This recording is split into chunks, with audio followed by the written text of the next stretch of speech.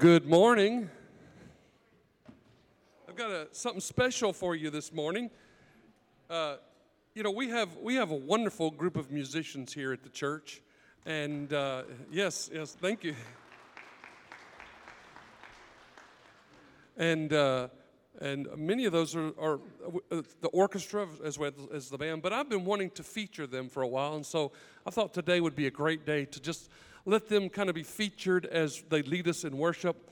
So this morning we're going to start off by start off by playing All Creatures of Our God and King.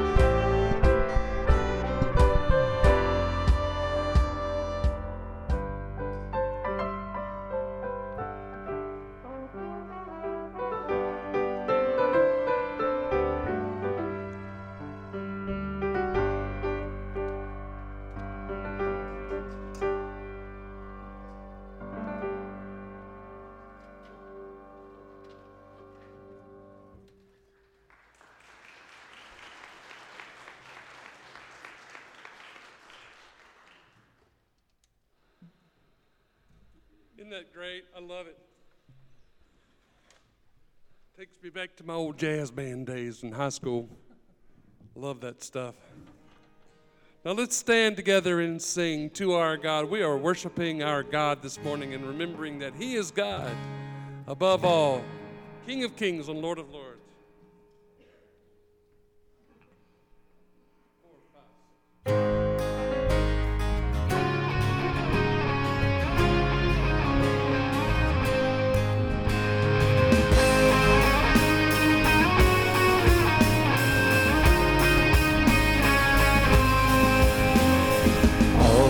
kings are only pretenders.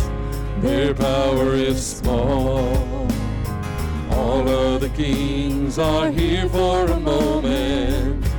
They rise and they fall. But you, oh God, hold the world in your hands. All creation surrenders command to our God, the invincible, the all-powerful. To our God, the unshakable, unmistakable King of glory. Let every knee bow down to our God.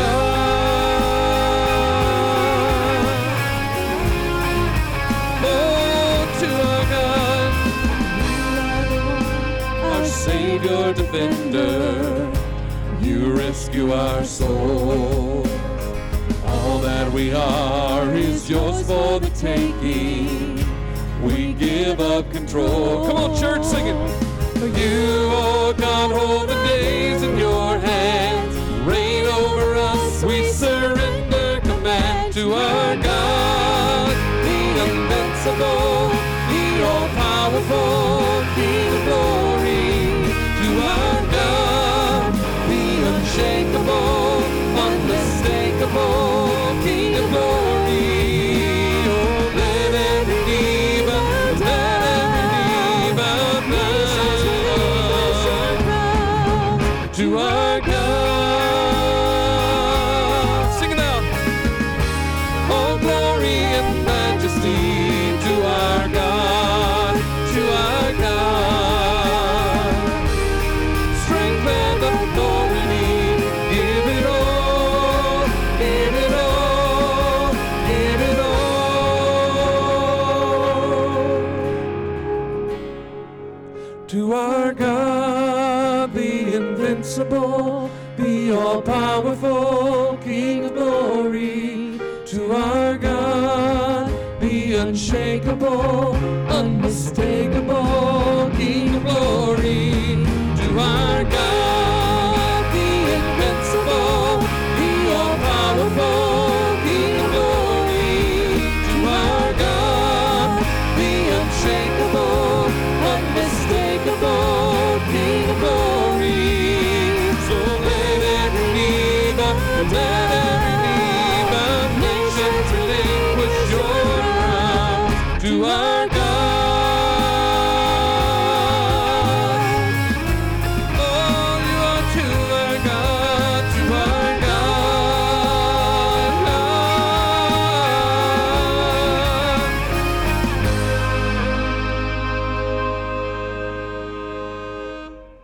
Amen. You can be seated. The places we go in North Africa, if you walked out the door and you said, I want to go find a Christian today, you would have to meet 33,000 people plus before you would meet a Christian. And I climbed up on the wall, and there was this humongous cemetery. And I thought to myself, 0.01% of the people in that cemetery is in heaven today. I came back and I showed that picture to my church. I said, church, we've got to go. Henderson had not even taken an actual mission trip. So we put a team together, began to study the unreached people groups, ended up going to Europe, where there are 500,000 North Africans all over the city. IMB took us to the church that we partner with now, and they were already reaching out to Muslims, and they've made us better. We were able to open our first school in North Africa to see people come to faith, disciple them, and to see church planted. The nations could be reached within our lifetime, and so that became really exciting for us to be part of that, and we kept making trip after trip after trip. My eyes were completely open. This is what heaven will look like. Languages, cultures. For us to be obedient, that means we can actually go and do it. We have a pastor from the Middle East. His services are being watched literally all over the world. He is seeing people come to faith all the time. The Great Commission says, teaching them to observe all that I have commanded you to do. Being obedient. It's hard, it's difficult, it has propelled us to the ends of the earth.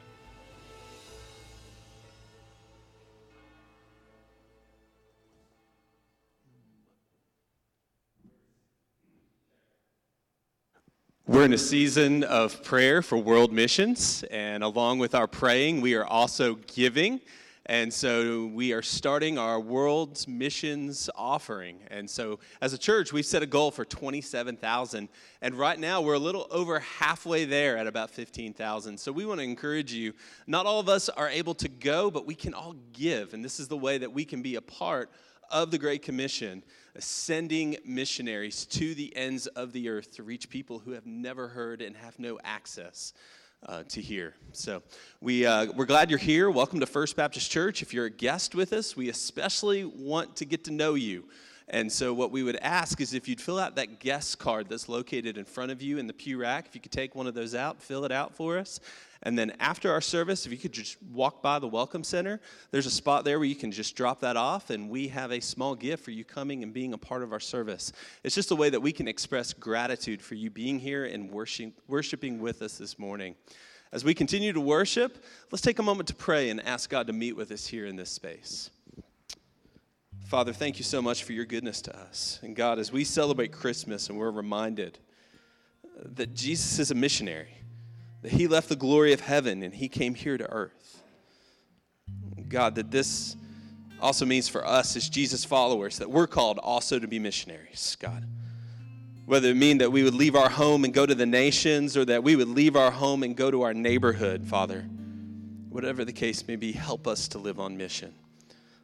I pray that as we pray for world missions, God, you would inspire us to give and to be generous to the cause of the Great Commission. We thank you for all of this in Jesus' good name. Amen.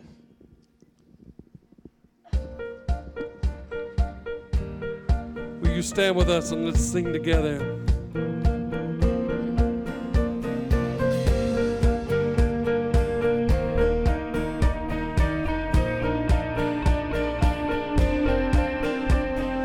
Water you turned into wine, open the eyes of the blind. There's no one like you, none like you. Into the darkness you shine, out of the ashes we rise. There's no one like you.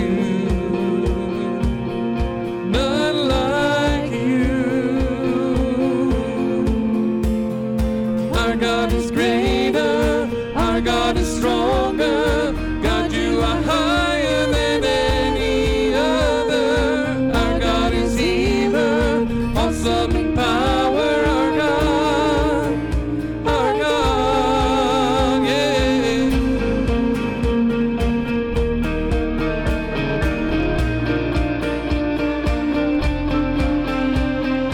Into the darkness you shine,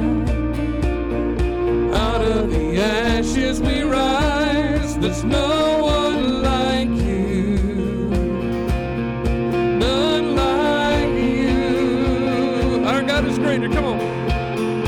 Our God is greater, our God is stronger. God, you are higher than any other. Our God is healer, awesome in power.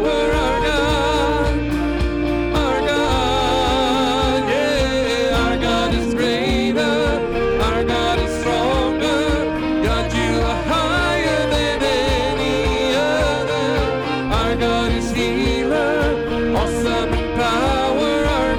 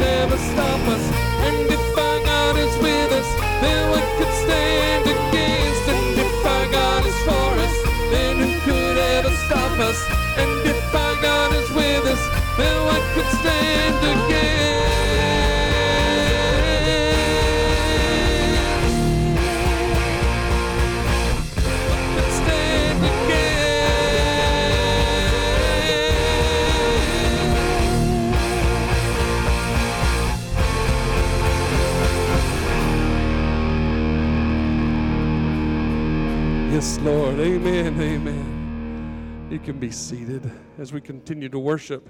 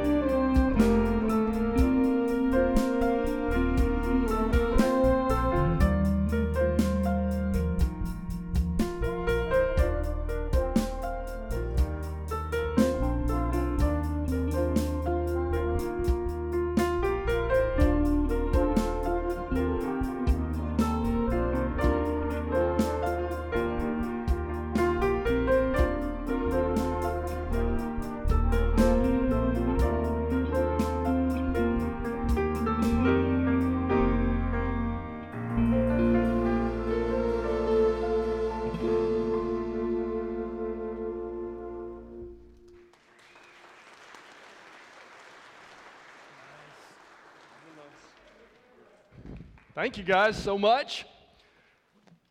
So there are two groups of people in America, okay?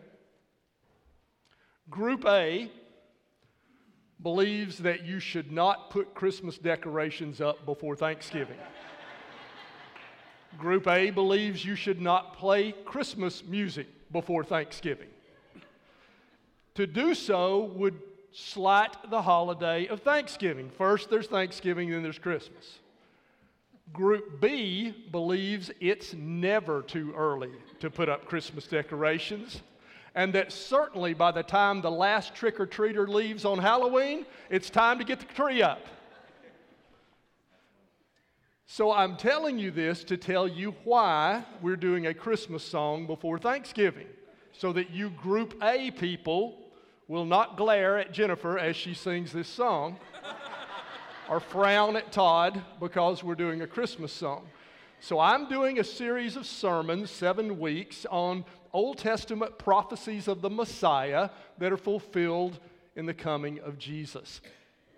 And I could have done these prophecies in the order they were predicted. In other words, we could just start at Genesis and go through them. But I think that would seem a little jumbled. And so what I'm doing, I'm sharing them in order of fulfillment. So we're going to see the prophecies of his birth, prophecies of his ministry, prophecies of his rejection and betrayal, prophecies of his suffering and death, prophecies of his resurrection, return, and rule. Okay? To do that, we've got to get the ones on the birth first, so it comes before Thanksgiving. Are you with me? So I'm thankful. We don't want to slight Thanksgiving, but I'm most of all thankful for Jesus and for his coming. And so we're going to celebrate that today. How was that? You think that was okay? All right, let's go.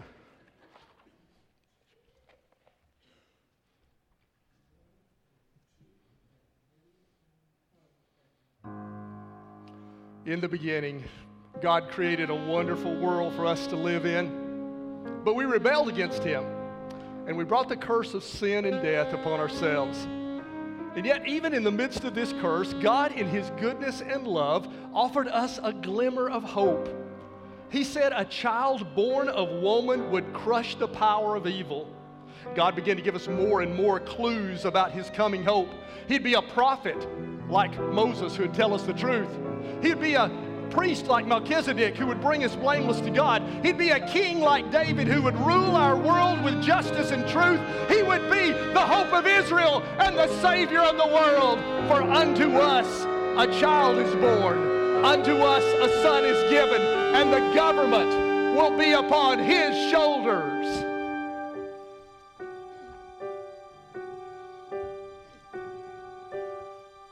Behold, the child that was foretold now is with us. This baby in my arms, could it be he's holding me? Could he be the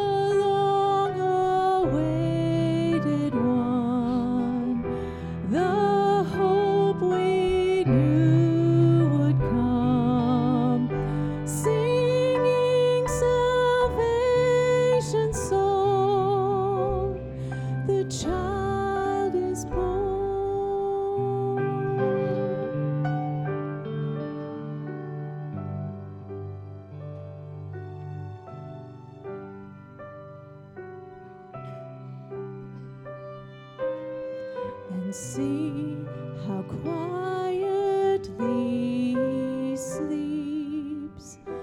The word is with us, who spoke and worlds began. Child of mine, Son of God, Son of man, the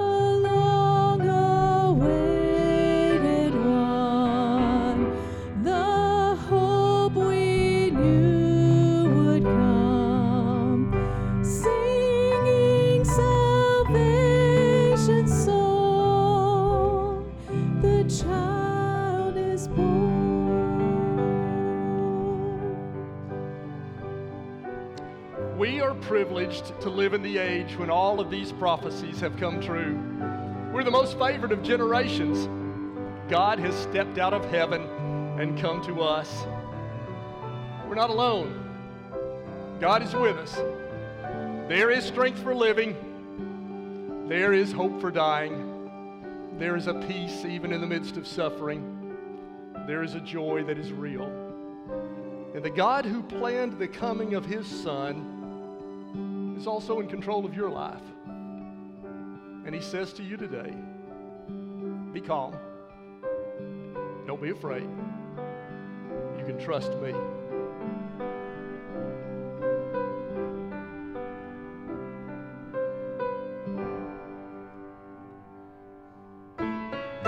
From the beginning, before the foundation of the earth, God knew your name. This child was born for you.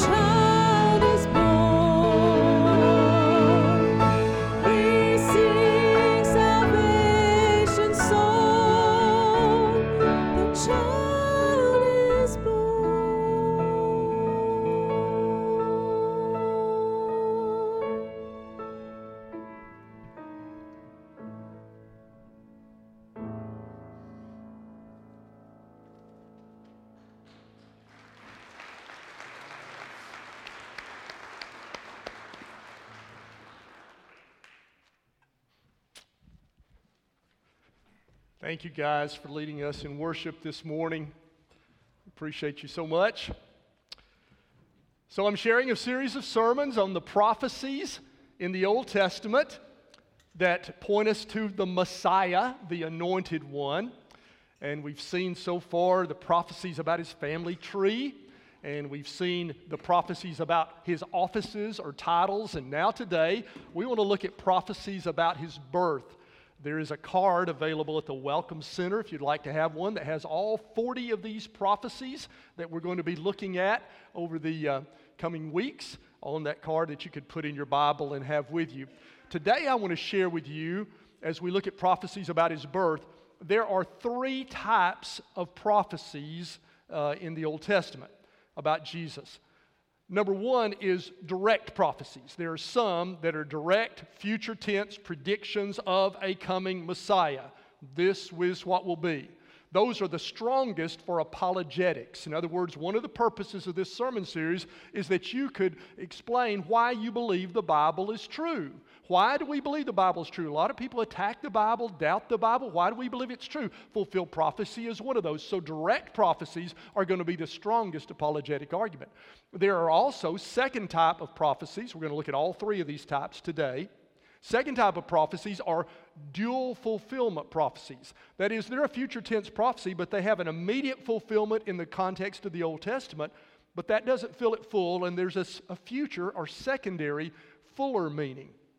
Third, the type of prophecies are parallels. They're not future tense predictions. They're statements of something that happened in the Old Testament, but they bear such a resemblance to what happens in Jesus' life that it cannot be coincidence. It is parallels. Now, if you're a skeptic, you'll sort of dismiss this third type, but the strongest arguments are this first type. We're going to see all 3 of these today, so maybe you'll understand a little bit better about what I'm talking about. So let's look at 4 prophecies about the birth of the Messiah. Number 1, the first prophecy is that the Messiah will be born of a virgin. And this is one of those dual fulfillment prophecies. It's found in Isaiah. Before we look at the scripture, let me give you some background. The year is 732 BC. Ahaz is king of Judah, and there are 2 kings to the north of him, Pekah and Rezin, and they are threatening to attack him. They have said, "We want you to form an alliance with us against the superpower of Assyria, and if you don't form an alliance and go fight with us, we're going to fight you." Ahaz doesn't want to do that, but he's under great pressure and he's afraid. And God sends the prophet Isaiah to go see King Ahaz to tell him, "Keep calm, don't be afraid, you can trust me. These 2 kings that you fear will soon be gone off the scene. They seem like threatening powers now, but in a few years, I'm going to sweep them away." God says through Isaiah, "King Ahaz, ask for a sign. I want to reassure you, so you ask for some sign, and I'll give you a sign so that you'll know you can trust me, and this is true." King Ahaz says he doesn't want to ask for a sign. Reason is he's already made up his mind what he's going to do. He's going to ask Assyria for help, and that's going to be disastrous. So God says through Isaiah, "Okay, I'll give you a sign anyway that these 2 kings will soon be gone." That's the background. Let's begin reading in Isaiah chapter 7, verse 14. "Therefore the Lord himself will give you a sign. The virgin will conceive and give birth to a son and will call him Emmanuel." There's the prophecy, but it has an immediate fulfillment because the next verse says, "He'll be eating curds and honey when he knows enough to reject the wrong and choose the right. For before the boy knows enough to reject the wrong and choose the right, the land of the 2 kings you dread will be laid waste." So you get why this has to be a dual fulfillment prophecy, because it obviously has an immediate meaning in the context, doesn't it? Because he said, a virgin will conceive, bear a child, before the boy, bear a son, before the boy is old enough to know right from wrong, these 2 kings are gone. So however old that you think that is, 5 years, 10 years, but within a few years, they're going to be gone, and this is the sign to you. So the immediate fulfillment of that prophecy, I think, is in the next chapter, Isaiah 8, verses 3 through 4. It says, "Then Isaiah was intimate with his new wife, who would have been a virgin, and she conceived and gave birth to a son. And the Lord said to me, name him Maher-shalal-hash-baz. Over the years, I have tried to counsel young couples when they are pregnant and expecting a baby that I've got a biblical name for you to name your son when he's born. And they say, oh, what is it? I said, it's the longest name in the Bible. It is Maher-shalal-hash-baz. No one has accepted my advice to this point. I don't know why. But that's the symbolic name that God had told them. It means your enemies will quickly be plundered. Maybe nobody wants to name their kid. Your enemies will quickly be plundered. I don't know. But look at the next verse. For before the boy knows how to say my father or my mother, the wealth of Damascus and the plunder of Samaria will be carried off by the king of Assyria. Threat's going to be gone. So you see how this prophecy had an immediate fulfillment? But that didn't fill it full. It fulfilled it, but it didn't fill it full, because the very next chapter, still a part of this set, still a part of this conversation, says in Isaiah 9 that there is still a child to be born who'll be not a son of the prophet Isaiah, but a son of a king. He'll be a king. Isaiah 9:6, for to us a child is born, to us a son is given, and the government will be on his shoulders, and he will be called Wonderful Counselor, Mighty God, Everlasting Father, Prince of Peace. Of the greatness of his government and peace there will be no end. He will reign on David's throne and over his kingdom, establishing and upholding it with justice and righteousness from that time on and forever. The zeal of the Lord Almighty will accomplish this. So there's still a future or secondary fulfillment to that. What is that final and greater fulfillment? Let me read to you Matthew chapter 1, beginning at verse 18. This is how the birth of Jesus, the Messiah, came about. His mother Mary was pledged to be married to Joseph, but before they came together, she was found to be pregnant through the Holy Spirit. Because Joseph, her husband, was faithful to the law and yet did not want to expose her to public disgrace, he had in mind to divorce her quietly.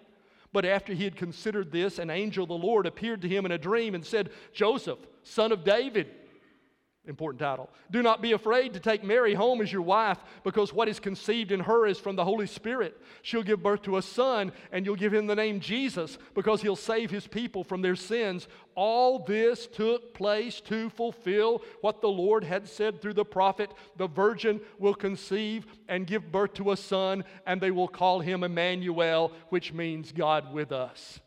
So this prophecy given through Isaiah had a first fulfillment in that a virgin, a woman who had never been with a man, conceived by normal means when she came together by her husband. A virgin later conceived in the normal means. But then it had a secondary fulfillment, a greater fulfillment, a literal fulfillment in Jesus, when a virgin who had never been with a man conceived and gave birth, and that is the virgin birth of Jesus Christ. Do you see the greater fulfillment of that prophecy? So the first prophecy we see is that the Messiah will be born of a virgin. The second prophecy of the Messiah that I want to share with you is a direct prophecy. This is one of the strong prophecies for those who do not believe the Bible. It is that the Messiah will be born in Bethlehem. The place of his birth will be Bethlehem. Bethlehem was the hometown of David. So not only will he be descended from David, but he will be from David's ancestral home. You may know the story of how Samuel went to Bethlehem and anointed one of the sons of Jesse as king. David lived there. You may know the book of Ruth, which is to tell us that Ruth met Boaz when they returned to Bethlehem, and there they married and became the great-grandparents of David. And so in Micah chapter 5, verse 2, Micah says, but you, Bethlehem Ephrathah, though you are small among the clans of Judah. This was a small town. This was an insignificant. It was not like Jerusalem, where David moved and made his capital and became a large city. This is a little place. Though you're small among the clans of Judah, out of you will come for me one who will be ruler over Israel, whose origins are from of old, from ancient times. And that means, of course, not only is he from the lineage of David, but we know it means he's the eternal one. Therefore, verse 3, Israel will be abandoned until the time when she who is in labor bears a son, and the rest of his brothers return to join the Israelites. So there'll be a time when your nation seems to be abandoned, but then I'll do a work again when one who is in labor gives birth and draws the people back to him. Verse 4, he will stand and shepherd his flock in the strength of the Lord, in the majesty of the name of the Lord his God, and they'll live securely, for then his greatness will reach to the ends of the earth. So there is predicted a king who will rule, who comes from Bethlehem. And that too is fulfilled in Jesus. Well, how could that be? Because we just read about Mary. She lives in Galilee, 100 miles to the north of the southern town of Bethlehem. Well, the way that God is in control of history and of world events and of politics, he arranged for a census that would cause everyone to go to their ancestral home. Luke chapter 2, verse 1, in those days Caesar Augustus, the Roman emperor, the most powerful person in the world at that time, and yet God directs what he does, issued a decree that a census should be taken of the entire Roman world. This was the first census that took place while Quirinius was governor of Syria, and everyone went to their own town to register. So Joseph also went up from the town of Nazareth in Galilee to Judea, to Bethlehem, the town of David, because he belonged to the house and line of David. And he went there to register with Mary, who was pledged to be married to him and was expecting a child. And while they were there, the time came for the baby to be born, and she gave birth to her firstborn, a son, and she wrapped him in cloths and placed him in a manger because there was no room available for them. And then Matthew's gospel tells us also about this place, because in Matthew chapter 2, verse 1, after Jesus was born in Bethlehem in Judea during the time of King Herod, Magi from the east came to Jerusalem and asked, "Where is the one who's been born King of the Jews? We saw his star when it rose and have come to worship him." King Herod heard. He was disturbed, and all Jerusalem with him. He didn't want any competition of a newborn king. He called together all the people's chief priests and teachers of the law, and he asked them where the Messiah was to be born.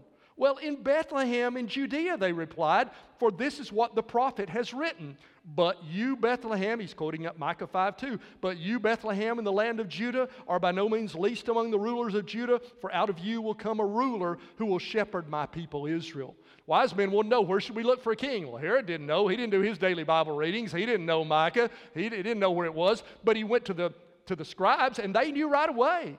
This was common knowledge. Oh, we're looking for a Messiah. We're looking for somebody who's born in Bethlehem. That's where the king's going to be born. Micah says it here. Let me read it to you.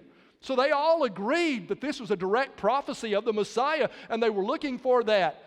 And they could readily say he was born in Bethlehem. If you're looking for hope, if you're looking for a hero, if you're looking for a deliverer, don't look to somebody born in Philadelphia. Don't look for somebody born in New York City or Los Angeles. Don't look for somebody born in Moscow or Paris or Rome. Jesus, the Bible said he'd be born in Bethlehem. Dr. Phil wasn't born in Bethlehem. Oprah wasn't born in Bethlehem. Donald Trump wasn't born in Bethlehem. The one who saves us is the one born in Bethlehem. His name is Jesus. He's our only hope.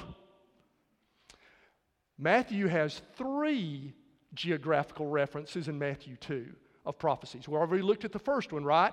Be born in Bethlehem. Now the next prophecy is the Messiah will come out of Egypt, born in Bethlehem, but will come out of Egypt. Look at Matthew 2:13. So when the wise men had gone, an angel of the Lord appeared to Joseph in a dream. "Get up," he said, "take the child and his mother and escape to Egypt. Stay there until I tell you, for Herod is going to search for the child to kill him." So he got up, took the child and his mother during the night, and left for Egypt, where he stayed until the death of Herod. And so was fulfilled what the Lord had said through the prophet, "Out of Egypt I called my son." Now, this is not a direct prophecy and it's not a dual fulfillment prophecy. This is a parallel. It is not a strict prediction. In Hosea 11:1, it's describing the past. Hosea is talking about when Israel, during the Exodus, came out of Egypt. The first part of the verse says, "When Israel was a child, I loved her. Out of Egypt I called my son." But Matthew sees such a parallel between the people of God coming out of Egypt in the Old Testament and the Savior coming out of Egypt in the New Testament that he says, this is too big to be a coincidence. This is a part of God's divine plan. That just as God sent his people Israel for safety for a while to get out of famine to Egypt, so he sent his only son under the threat of Herod to Egypt and brought him out of Egypt. So he says that this Messiah will come out of Egypt. There's a third geographical reference in Matthew. The Messiah will be born in Bethlehem. Messiah will come out of Egypt, and the Messiah's light will shine from Galilee. From Galilee. So let's go back to Isaiah 9. Remember, we looked at Isaiah 7, 8, and 9 about the prophecy of the virgin birth, fulfilled in Isaiah 8, future fulfillment in Isaiah 9, that place where it says, "Unto us a child is born." Let me read to you Isaiah 9:1, that same passage where it says, "To us a child is born. Nevertheless, there'll be no more gloom for those who are in distress." That's good news, isn't it? You're in distress? No more gloom for those in distress. In the past, God humbled the land of Zebulun and the land of Naphtali, the two tribes given the area of Galilee. But in the future, he will honor Galilee of the nations. In the future, here's a direct prophecy, a direct, strong prophecy here for the defense of the Bible. In the future, he will honor Galilee of the nations by the way of the sea beyond the Jordan. And then it says the people walking in darkness will see a great light. So let's go back to Matthew 2. We've seen two geographical references in Matthew 2. Let's see a third one. Beginning in verse 19, Matthew 2:19. After Herod died, an angel of the Lord appeared in a dream to Joseph in Egypt and said, "Get up and take the child and his mother and go to the land of Israel, for those who are trying to take the child's life are dead." So it's okay to leave Egypt now and go back to Israel. So he got up, took the child, his mother, and went to the land of Israel. But when he heard that Archelaus was reigning in Judea in place of his father Herod, he was afraid to go there. So Joseph wanted to go back to Bethlehem or the place of Judea. He didn't want to go back home to Nazareth.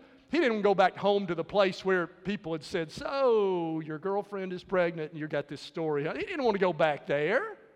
But he couldn't stay in Judea because the son of Herod that was just like Herod was there, Archelaus. So having been warned in a dream, verse 22, he withdrew to the district of Galilee, and he went and lived in a town called Nazareth. So was fulfilled what was said through the prophets, that he would be called a Nazarene. And Jesus began his ministry in Galilee. The light of the Messiah shone forth from Galilee. Isn't that amazing? In Matthew 2, the Messiah would be born in Bethlehem, come out of Egypt, but his light would shine forth from Galilee, and Jesus fulfilled that exactly. If you're looking for hope, God has given us these clues like a mystery. And today we see about his birth, that you would look for one born of a virgin, born in Bethlehem, who came out of Egypt, but whose ministry was in Galilee. It's Jesus. God wants you to have that light and that hope, and he's pointing you to this one whose name is Jesus. Would you put your faith in him? He's the one God is planned. He's the one that you've been looking for. Would you today say, "I believe this. This makes sense. I'll be a follower of Jesus." Maybe you today are like King Ahaz, and you are worried and fearful and fretful because there's impending disaster. There's some problems in your life that you're concerned about. And God would say to you, keep calm. Don't be afraid. You can trust me. Do you not see that how these people, when they were in the midst of God's plan, would not have seen what was going on? When Joseph first got word, Mary, go ahead and marry the child that she's bearing is of the Holy Spirit. What? Yeah, that didn't make sense to him.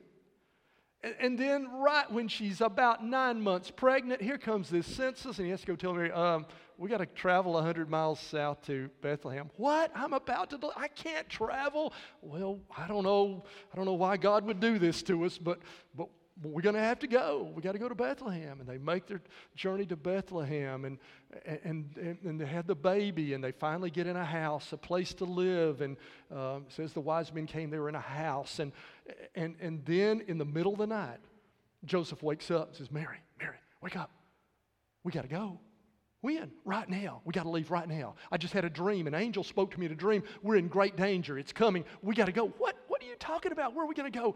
We're going to Egypt. Egypt? We can't go to Egypt. I saw a caravan outside of town. They're camped there. We can go join them. We don't have any money to pay a caravan to Egypt. Yeah, Mary, we got gold, remember? We got frankincense, myrrh, and gold. Yeah. So they, in the middle of the night, get up. What in the world? If God is in control, are we running in the middle of the night to go to Egypt? And then they leave Egypt, and they're going to come to Judea, and it's a threatening situation there, and they got to go back home to where they came from, where they don't want to go. And in all that, they probably thought, God, what are you doing? Do you not love us? Why would you make us get up in the night and run away? Why can't you? And God had a plan the whole time, didn't he? And God was doing what was best for them, and God was fulfilling his promises that you might believe. Could it not be the same in your life? And could it not be that sometimes you're getting up in the night and you're all worried in the middle of the night and you don't know why, and surely if God was in control, this would not be happening? Could it not be that this same God has a plan for your life? And you do not see it now in the midst of that. But would you believe that the God who ordered all of these prophecies also has a plan for you if you'll obey his will? And he would say to you today what he said to King Ahaz: keep calm. Don't be afraid. You can trust me. Would you bow with me in prayer? Oh Lord, maybe there's somebody worried like Ahaz today. Maybe there's somebody stressed out about some of the events of their life or their family or what's going on in their job. And oh Lord, I pray that they would see you're a trustworthy God, that you're a God who has a plan. And I pray they would put their trust in you, not compromise as Ahaz was tempted to do, but to trust you, to be obedient, to do what's right. Give us strength. And then, Lord, if there are those here who are uncertain about who you are and who Jesus is, I pray that they would begin to see as we make our way through these prophecies that there is evidence to believe. There's confirmation that you are the hope of the world, Lord Jesus. I pray even today there would be those who would believe and put their faith in Jesus, and by believing receive the gift of eternal life and the forgiveness of sins. I pray this, Lord Jesus, in your name and for your kingdom. Amen. Would you stand with me? We're going to sing a song together, and I want to invite you to respond to how God is speaking to your heart. You can meet me at the Welcome Center after this is over if you want to talk or you want to join our church or have other decisions. But you can also come right now during this song just by walking forward, meeting me here. If you're ready to confess your faith in Jesus, be baptized at our baptism next month. If you want somebody to pray with you, there'll be somebody here to do that. So if God's moving in your heart, I invite you to respond right now as we sing. 1, 2, 3, 4.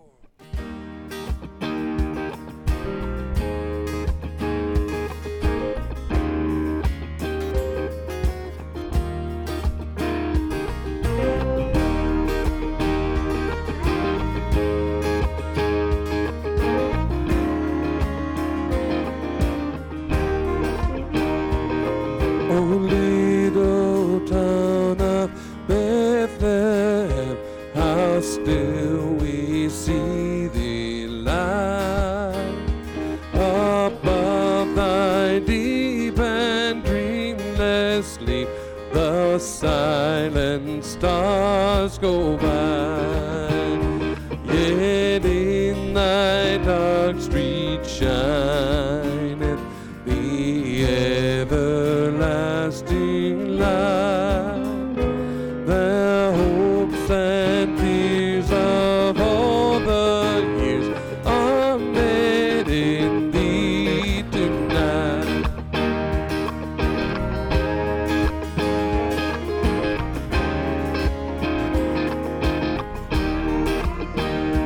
How sad is born of Mary and gathered all above, while mortals sleepy angels keep their watch, wandering love.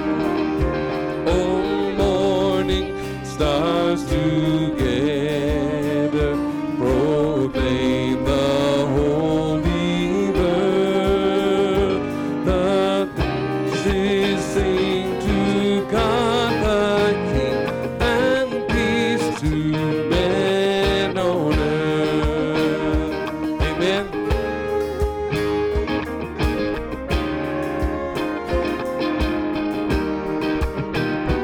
How silently the wondrous gift is given, but God imparts to human hearts the blessings of His hand. No ear may hear His coming in this world of woe, where meek souls will receive Him still. The dear Christ enters in. Yes, amen. Oh, holy child.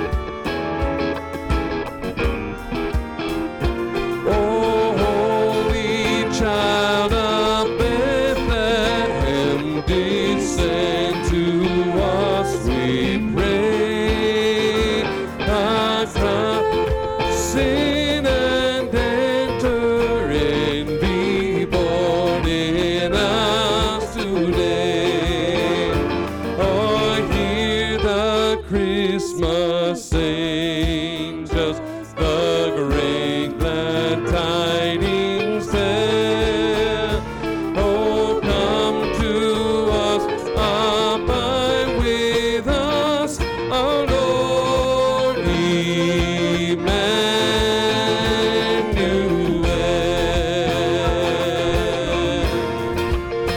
Oh,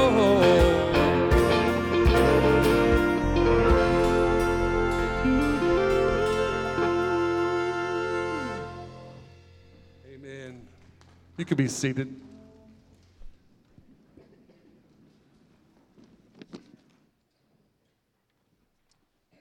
As we close here this morning, we have just a few announcements. We got several things going on in the life of our church. First, don't forget about our Thanksgiving dinner tonight at 5 o'clock.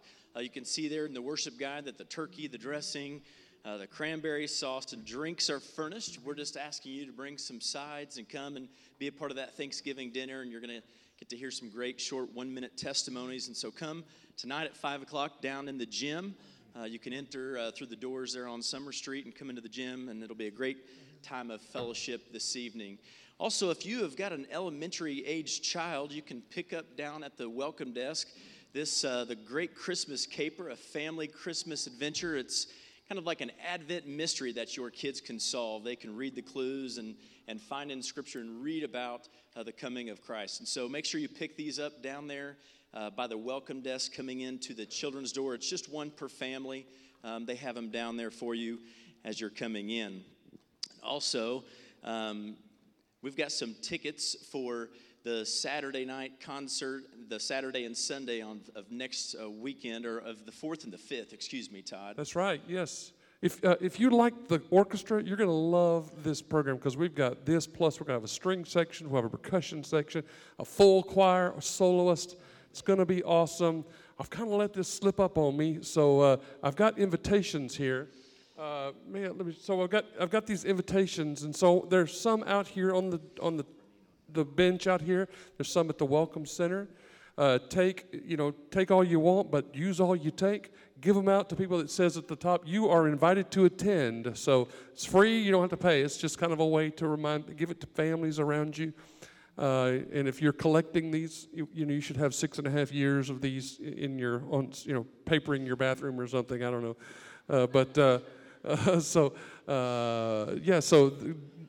Let's get a good crowd out here. We're going to do it Saturday night and Sunday night, and we'd love for you to come. We also have Chris. Chris Welch is going to be doing the narration, and our own Deanne McKenzie. She's ready to just jump in there and do it. So it's going to be a great program, and it's going to be next Saturday and next Sunday. All right, thank you. 2 weeks away. I'm sorry, 2 weeks. So did I say? You said I'm sorry, yes, the 4th and the 5th, whatever days that is. Thank you. Thanks, Tim. I'm sure, Todd, that you have lots of people collecting those invite cards from the last 6 years. I just happen to think somebody may have a scrapbook somewhere. I'm sure of it. They probably have that right beside the scrapbook of all their favorite Todd Green outfits that you wear from Sunday morning, That's too. right. Yeah, you got to have a picture of those. That's probably what they have. That's right, yeah. Hey, also today is the last day that you can turn in your Operation Christmas Child shoe boxes. They are due today. Hopefully you brought them with you. You still have time. You can bring them tonight when you come to the Thanksgiving dinner. And so we've had a great turnout of boxes turned in. We're one of the community locations, the drops off for the community. And so we have got boxes and boxes filled with these. And so we're excited about that. And Debbie Leet and her crews have worked hard to pack these and get them prepared. And so we're going to close in prayer by praying for our shoe boxes. We're in a season of world missions. You can see the amount that has already been given to world missions. And so we're over halfway toward our goal this season. So remember to continue to give. And this is just one way that we give to impact the gospel around the world. So I'm going to close in prayer by praying for world missions and for these Operation Christmas Child boxes. And if you're a guest, as you're making your way out, you can head down to your left, and Dr. Cox will be there at that welcome desk. Let's pray. Father God, we thank you for sending your son Jesus, and just hearing about the prophecies of him coming and him fulfilling that prophecy, so Father, that we can have new life in you. And so God, thank you for the encouragement of your word, of the truth of your word, to be able to even see the fulfilled prophecies. God, we just want to pray during this season of world missions. We just want to pray for all of our missionaries that are around the world serving on your behalf. And we pray that our gifts go to help further their ministry, to provide the supplies and the necessary things they need to be impacting the world for your kingdom. God, we pray for these shoe boxes that we're all packing and collecting. And Lord, we know that every shoebox represents a child that'll hear the gospel and hear about your good news. So God, we just say thank you for the opportunity to be able to serve you and to love you and to represent you. And we pray for those who will be physically delivering these boxes to countries around the world. And so we pray that the means are there, that the mode of transportation, we've seen that they take them by boat, by camels, by all these different things. So God, I know there's got to be a lot of things that could prevent these boxes from being delivered. But we pray in the name of Jesus that these boxes are delivered to kids around the globe for the proclamation of your name, God. And so we thank you in advance for what you're going to do through these and letting us be a part of that. God, it's in your son's name we pray today. Amen.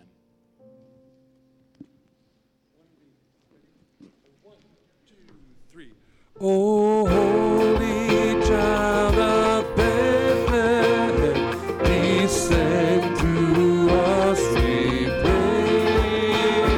Cast out our sin and enter in, be born in us today. And hear the Christmas